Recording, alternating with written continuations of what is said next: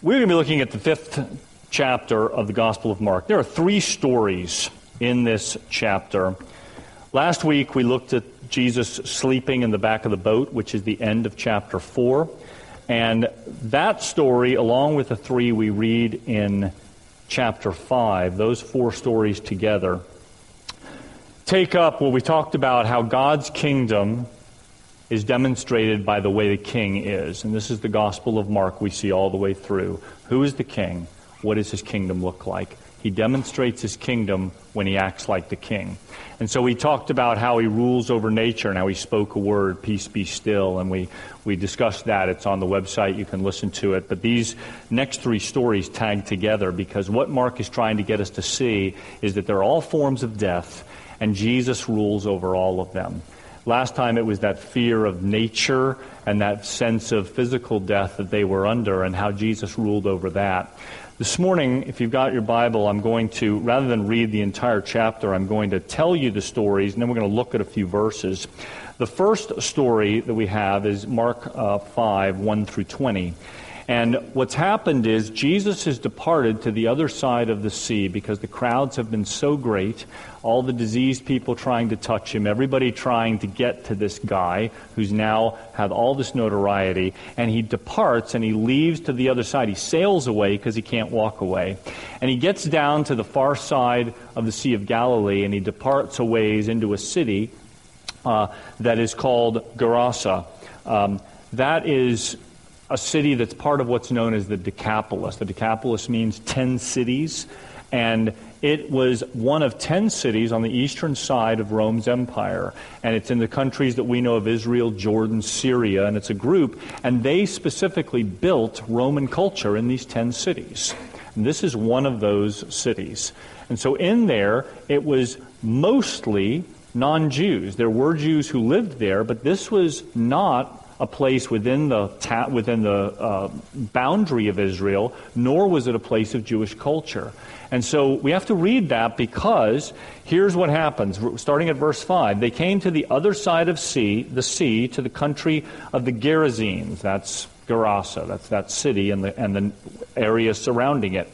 And when Jesus stepped out of the boat, immediately there met him out of the tombs a man with an unclean spirit.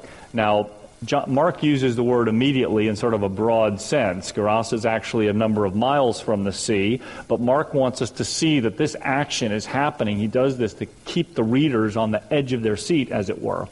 And so here's this guy out in the tombs. He has an unclean spirit. He's filled with a demon. And he lives among the tombs. No one could bind him anymore, not even with a chain, for he had often been bound with shackles and chains, but he wrenched the chains apart, and he broke the shackles in pieces, and no one had the strength to subdue him. Night and day among the tombs and on the mountain he was crying out and cutting himself with stones. Okay? So this guy is in a bad way. And here Jesus goes from a Jewish context on the Sea of Galilee, and he wanders directed into a non-Jewish culture, and he reaches out and takes the initiative to reach out to this man. We don't know if he was Jewish or non-Jewish, but he's certainly in a Roman Hellenistic culture, Greek and Roman culture. And so Jesus walks up to him. In verse 6, he says, "And when he saw Jesus from afar, he ran and fell down before him, crying out with a loud voice." So he falls down. Note that. We're going to look at that again. He falls down, cries out with a loud voice, "What have you to do with me, Jesus, Son of the Most High God?" So this person who wouldn't have any idea who Jesus was, but the demons did, right? And they cry out and name him. Note that. They name him, "Jesus, Son of the Most High God. I adjure you by God, do not torment me." For Jesus was saying to him, "Come out of the man, you unclean spirit." And Jesus said, "What is your name?" And he replied, "My name is Legion, for we are many." A legion would have been like a Roman cohort, a huge group of soldiers. "For we are many." So it wasn't just one name. He didn't really give his name. He said, "We're many." He begged him earnestly not to send them out of the country. This demon knew that Jesus had authority over him. Now a great herd of pigs was feeding there on the hillside, and they begged him, saying, "Send us to the pigs, let us enter them." So he gave them permission, and the unclean spirits came out and entered the pigs, and the herd, numbering about 2,000, rushed down the steep bank into the sea and drowned in the sea. The herdsmen fled and told it to the city and in the country, and people came to see what it was that had happened. And they came to Jesus and saw the demon-possessed man, the one who had the legion, sitting there, clothed and in his right mind. And they're afraid. And those who had seen it described to them what had happened to the demon-possessed man and to the pigs. And they began to beg Jesus to depart from their region. And he was getting into the boat. The man who had been possessed with demons begged him that he might come be with him. But he did not permit him. In other words, the man couldn't come be with Jesus. He said, "No, you go home to your friends. Tell them how much the Lord has done for you and how he has had mercy on you." And he went away and began to proclaim in the Decapolis how much Jesus had done for him, and everyone marveled. So this wild man, this just guy, I don't know how we would characterize him today, mental illness or something, I don't know, but Jesus in the Spirit knew that this man had demonic issues. One of the things I just want us to look at is that the idea of us, we are spirit, we are physical bodies, and we are psychological, that interior, that soul part of us. And it takes discernment when people have issues. Sometimes everyone will say, well, every problem someone has is spiritual, it's demonic. And sometimes people will say, well, it's all medical, it's all just can be controlled with medicine. Some will say, well, it's all psychological and everything can be done with. It takes discernment. Jesus was filled with the power of the Holy Spirit to discern in this man that he had demonic issues. And we are wise if we look and ask God for discernment, because people in our world, me, sometimes I don't even know my own heart. I have to say, Lord, what's going on with me? Why am I doing this? Maybe it's just the pizza I ate. Maybe it's just lack of sleep. But Lord, maybe I'm being tormented by the enemy. Or Lord, maybe I haven't dealt with issues. Maybe I got daddy issues. I don't know. Sometimes I think we do not well to simply label everything one thing without asking God, Lord, would you help me understand myself? Or would you help me understand my child or this person that I'm dealing with? What's going on in their life? Let's at least start there. Let's not be so presumptuous as to think we have all the answers and we know exactly, without asking God, what's going on in someone's life. Jesus operated in the power of the Holy Spirit. So I think that's one. Jesus taking the initiative and reaching out in the Decapolis tells me that there's no one. I think I would have gone the other way, the long way around the cemetery. I don't want to deal with people who are cutting themselves and who are screaming. I don't. It's uncomfortable. Jesus, it seemed, walked right up to him and took authority over the situation. No one's beyond and outside of the reach of Jesus. Third thing I want us to look at is that Jesus did not kill Wilbur, Piglet, Porky, Miss Piggy, and Babe. Okay? People read this, and I've heard many people write about how offended the ASPCA or whatever would be so offended that all these pigs, the poor piggies, right? We've somehow, in our culture, pigs are cute little things that we just, want to hug, and, we've seen Babe 1,000 times and whatever. We have to understand context. If we're going to read the Bible with any clarity, we have to read it and understand it to the best of our ability as they understood it. To a first century Jew, a swine was a picture of contempt that heathen had for Jewish people. Remember, pigs are unclean animals. They weren't allowed to eat them by the Jewish dietary laws. You weren't allowed to touch them. That was simply one of the ways of separation.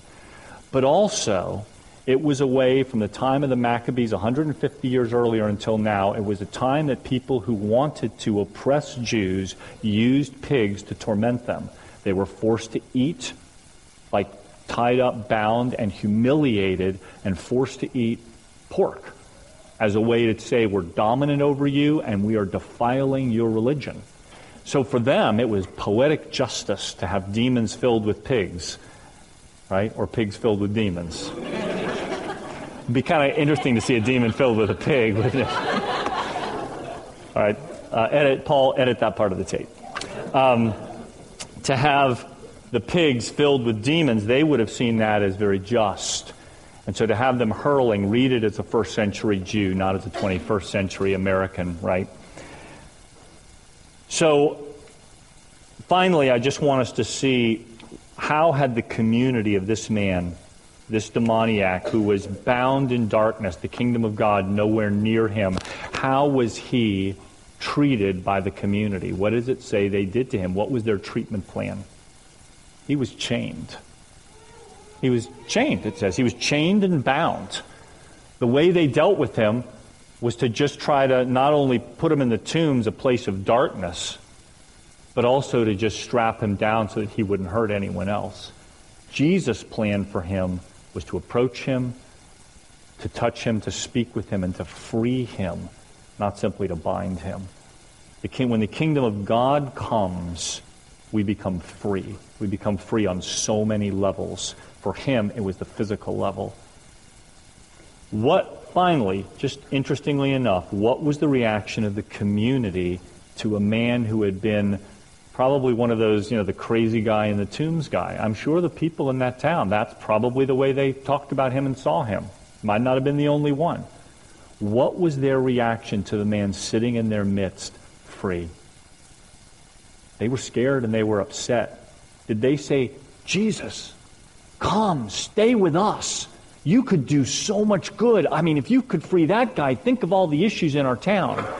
What was their response? Go away, right? They pled with him, the townspeople, pled with him to go away. The pigs were dead. Whatever, I'm sure there was an economic cost to that for the pig owner. But beyond that, he had upset the way things were. It is amazing to me the way we as humans can get very comfortable with the way things are, as awful as they are. Guys, in our culture, we've become very comfortable with some things the way they are, and they're awful. They're not the kingdom of God. And as the church, part of our responsibility is to continue to be a thorn and to say, this is not right. Jesus walked into a dark situation with a man bound and said, this is not right, be free. It upset the authorities that were. Don't be afraid to be salt and light in our world. It is our calling. Will everyone love you for it? No. Got news for you. They aren't going to love you. But it's important because there are bound people who will never be free if you can't speak the word of Christ to them. Jesus, now we're told, moves, gospel tells us that he moves to a story within a story. There are two of the most powerful stories in this gospel, and some say the pinnacle of this gospel. Covering a lot of territory, and I'm doing it rather rapidly, I know, but I want us to read these three stories the way Mark wrote them, which was as a piece. Mark didn't write these with chapters, but he clearly wrote these three stories plus the walking on the water as a piece. So, I'm going to simply describe to you the second half of the chapter of Mark, and if you've read the Bible and familiar with it, you probably have heard this before. If you're not, the stories aren't hard to understand. Jairus was the leader of a synagogue. He comes to Jesus and he says, my daughter is dying. She's got just a few days. She's on her deathbed. Would you please come and heal? Okay? Shows a certain amount of desperation, and that in that time and day, a religious leader would come openly. He was known as a healer. So to come, it was, why not? What have I got to lose, right? So Jesus says, let's go. So if you have your Bible and want to follow along, while I won't be reading it through, I'm starting at verse 21 here. So, and then it's sort of a parade. It says the whole crowd follows him. You can imagine, wherever Jesus went, man, it was big time. So they began to follow him along to this guy's house to see what was going to happen. That'd be pretty cool to see him heal another person. So we've got that going on, and there's lots and lots of people thronging around him. Remember, one of the things of Mark is that people were touching him all the time. We've talked about that around the Sea of Galilee, how every diseased person is trying to touch him.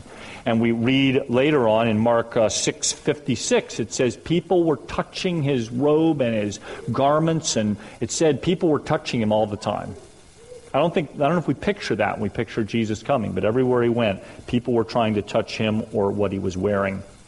So, as he's walking along, it says a woman who had a discharge of blood, maybe uterine bleeding or some other illness for 12 years, had suffered much under many physicians, had spent all of her resources, was no better off but growing worse. She'd heard the reports about Jesus, came up behind him in the crowd and touched his garment.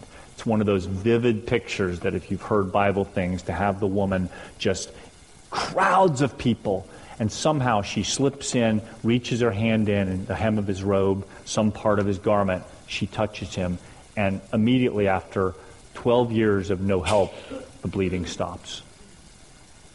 Now we have to, again, understand from a first century Jewish context, to have bleeding like that made you ritually impure.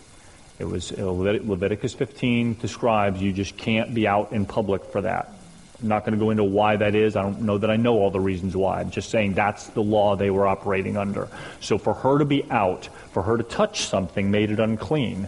She was outcast in terms of her inability to function within a community. So she was both isolated and ill. And here she is, for some reason, she's desperate enough to get herself out. I'm sure there must have been a level of shame and embarrassment to have that kind of illness, and so to get herself positioned as Jesus is walking by, to reach out and just to swipe by and catch him, and she knows something has happened in her body. Now, I don't know about you, but have you ever been in one of those situations where you'd rather not have something public? Did you have another announcement to make, Barbara? It's my mother-in-law, so I can tease her. Or I do. I don't know if I can or not. But, so, maybe her technical assistant here can help her with it. So, Jesus comes by, and he says, oh, something's happened. Have you ever been so this has literally happened to me where I'm in a shopping center or I'm in like a Target or a Walmart or something, and you're buying something that's a little like you don't want really anybody to know you're buying it. Not that it's like a wrong thing, but sort of a personal thing and embarrassing. And it's the time when the guy says, Frank, can you give me the price check on the toe fungus cream? Yeah, the really strong stuff. This guy, and yeah, okay, $4.95. And you're buying something. You just want to be quiet about it, right? It's not bad. You just don't want people to know. If I'm thinking, if this woman, there has to be a measure of, yes, relief, she's healed, but also she just isn't. This isn't a matter. We're private about some things. I know I am. I don't really want to publicize that. I think if I were Jesus, I might have just, people are touching him all the time. People are getting healed, all that. This is the only person he calls out. And I think I would have just sort of turned, caught her eye, sort of the Hollywood way, and nodded, like, I know what happened, And she looks and goes, and you sort of part ways, and he goes on. Would have saved her maybe some, He stops, crowds of people touching, things throngs around, and he says, who touched me? Price check, right? Everybody look here. Everybody stop. Of course, what is the crowd doing now? This lady knows. She's up, right? Now, think of it from her perspective, would you please, with me? Why would Jesus call her out? Maybe she has ritually made him unclean. Again, this is a Jewish rabbi. Maybe it's just she knows she did something that was kind of just in the dark, sort of. But she knew something happened. What does she do? She comes and she falls down at Jesus' feet. Remember what the demoniac did. Falls at Jesus' feet. Makes a request. She falls at Jesus' feet. Let's see what she says. Pick up with me, please, because remember the crowds, the disciples are saying, look, you can't tell who touched me. And he says, no, I know with faith someone touched me. So he looks around to see who had done it. The woman, knowing what had happened to her, came in fear and trembling and fell down before him and told him the whole story. There's no private thing here, guys. This is in public. This is people standing around watching, and they're hearing the story. Look at Jesus' words to hear. We sometimes, and it is important to talk about how she touched him with faith, and that's more of when I've heard this, but I want you to hear this verse for somebody here. He says to her, I think this is the key verse, "Daughter, your faith has made you well. Go in peace and be healed of your disease." She was already healed of her disease before he spoke those words, wasn't she? Why would he pull her out when she'd already been healed? It wasn't that proclamation where she was healed. It was her faith touch of Jesus. Because I think Jesus wants more than just to heal us and change our lives. He wants to know us. And he wants to have what he really desires is a daughter-son relationship with you. More than to heal you. We desire to be healed, and it's a good thing. It is good to want to be healed, but it's even better to know Jesus. And he looks at her, and for 12 years of kind of that shame, he says, "Daughter." It's a very personal word. It's a very family word in the Greek as well as to us. "Daughter, your faith has made you well." The word there he uses, this "go in peace," shalom, and the word for well, sozo. They're much more. It's the word to be saved. It's the same word. It says your life has changed, and now we have an eye-to-eye relationship. We've spoken together. If you don't know Jesus, if you don't know him in a way where you can speak to him, and I know you can't see him, and I know it's a little different than talking to a person, but it is no less real, and it is the fount of our life. For her, it's who touched me, and she goes away and she's healed and she lives the rest of her life, but without that interaction with Jesus. And whatever cost to her pride that might have been, I think that's the eternal transformative experience. There's something, I don't know if it was embarrassing for her or not. Probably once she started talking to Jesus, she probably didn't even notice the crowd, my guess. I'm speculating here. I have a friend named Mike Atkins who's a pastor, and in the days where they'd say every head bowed and every eye closed when they do altar calls at churches, you've heard that and you've seen that to save people's, pride and whatever. So don't look around, just raise your hand, I'm the only one that sees. Mike would stand up and he'd say, with every eye open, with every curious head looking around, you who want to profess your faith and be changed by Jesus and receive his blessing more than you want to appear in control of your own life, you stand up and let everyone look at you. Who wants Jesus? And what was amazing to me is 10 times as many people. When Mike Atkins would give a salvation call, I watched 10 times as many people as anywhere else with every eye bowed and every head bowed and eye closed.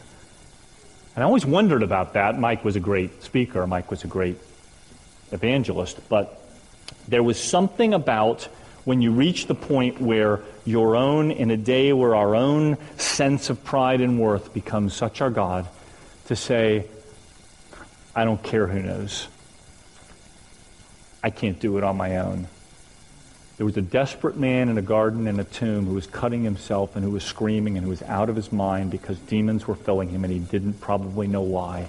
And he was so desperate he falls at Jesus' feet.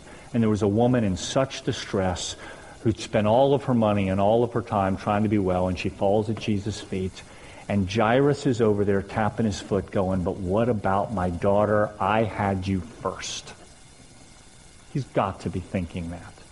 Remember, every minute counted. His daughter was on his deathbed. And just as Jesus begins, we don't know how long he took during this interchange with the woman, but he begins to go on, and people meet from his house. People meet Jairus coming from his house and say, don't bother the teacher anymore, your daughter's dead. What's the implication of that statement? Well, the message is clear. Jesus can't help anymore. The limit of his ability is sickness, yes, death, no. Right? Clearly.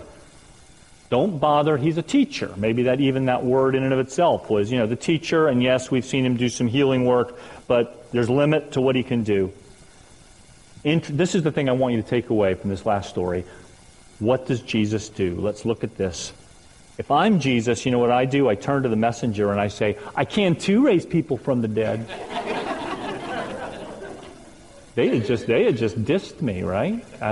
They even say that anymore. But anyway, they had done that. I so date myself. All right. So it says, overhearing 36, this chapter, verse 36 of chapter 5. While he was still speaking, there came from the ruler's house some who said, "Your daughter is dead. Why trouble the teacher any further?" But overhearing what they said, who does Jesus speak to? The ruler of the synagogue, to Jairus. And he says to him, "Don't fear, only believe." I think that's the key component in here, is that if Jairus says, "Okay, it's over, don't come," you have got to invite Jesus into your life past your own limits to believe or not believe, your own doubt. There are things in all of our lives that we may think, well, Jesus can't do that in me. Theoretically, he can do anything. Most of us are too, we don't want to say, Jesus, there's things God can't do. But practically, de facto, we live our lives in a way that says, this isn't an area Jesus can really do anything about. He doesn't really know about, business stuff. He just, he doesn't know software. The religious stuff, yeah, he can handle church politics. That's his field. But my field, right, he doesn't know about my issues, my family issues. They're sort of beyond him. We de facto live like that. How do we know that? Because when you're given over to your life being consumed with such worry and such fear and such doubt and such angst over all these things, this is my symptom. I have struggled in my life. I won't say I've overcome it, but being afraid of dying. Let me just tell you where the fear of death, the root of the fear of dying is, that you don't think God's big enough to deal with it. That's just a flat-out truth. Now, there is a natural human fear that comes with the unknown, and I'm not saying, oh, well, we're all superheroes. But there is a all-consuming fear that you sit at night and sweat, and you can't sleep, whether it's fear of dying or fear of flying or fear of someone leaving you or fear of being alone or you are alone or whatever it is. Fear, doubt, death, anger, all these things become symptomatic of, God, this is beyond your capacity to handle. Now, he is a compassionate God, and he's not sitting wagging his finger. What does he say to you and to me? I think it's just like to Jairus. Don't be afraid. Believe. Faith is the currency of this kingdom where the king reigns. And faith is hard-won sometimes because we can't see it, we can't know it, and it means overcoming our pride, and it means overcoming a lot of stuff. But can I just say this? There is nothing that Jesus Christ, through the Holy Spirit, cannot handle if you will give it to him. And it may not be easy, but he is an ever-present help in time of trouble. So Jesus turns to Jairus, saying those words, marches in, and all that are laughing at him and doubting that he can do this, they're thrown out of the room. Right? Faith walks in and doubt says, out. Last words he says, and I'm going to close with this. Sometimes I think when we think of miracles, we want to see the show. We want the magic words, and we want all the spectacle. And you see some people that do healing, and it's very dramatic, and they flash their stuff. And he says, probably what this girl heard almost every morning of her life. This is essentially how it translates. Talitha Kumi is Aramaic, not Greek, and it's the common language, and it's pretty much what I read was it's pretty much what children say to their parents, honey, it's time to get up. That's essentially, if you want a good Aramaic translation, it said little girl arise is how we put it, but it said it would be a common phrase, honey, time to get up. Because what did he say before? She's not dead, she's only sleeping. Because to Jesus, death and sleeping are like the same thing. He's only sleeping. Honey, it's time to get up. No magic words, no big show. Come on, get up. The king's here, and so is the kingdom. And in the kingdom, life reigns, not death. And if your home is a place where the kingdom reigns, then the joy and the peace and the love, the fruit of the Holy Spirit can reign there because the king is there if you've invited him in. Jairus fell at Jesus' feet, begging him to come. The demoniac fell at Jesus' feet, begging him to go. The lady falls at Jesus' feet, thanking him for being in her life.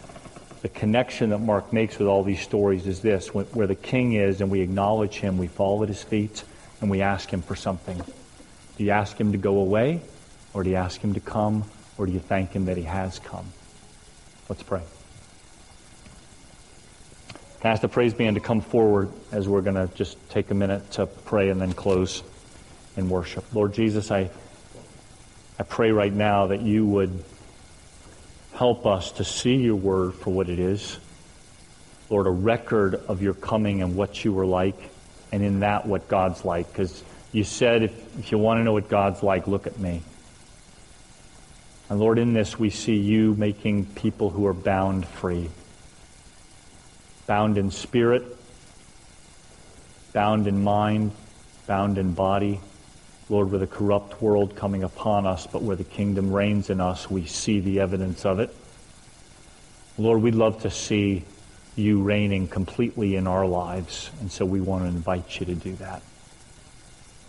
And I just want to invite each one of us to just make that invitation, whether it's, if you're willing to invite Jesus into your life for the first time, great. If you've already done that, but you know there are areas that, man, I don't know that God can do that. I'm just going to ask you right now to take a brief time in prayer and ask the King to come in and show his kingdom.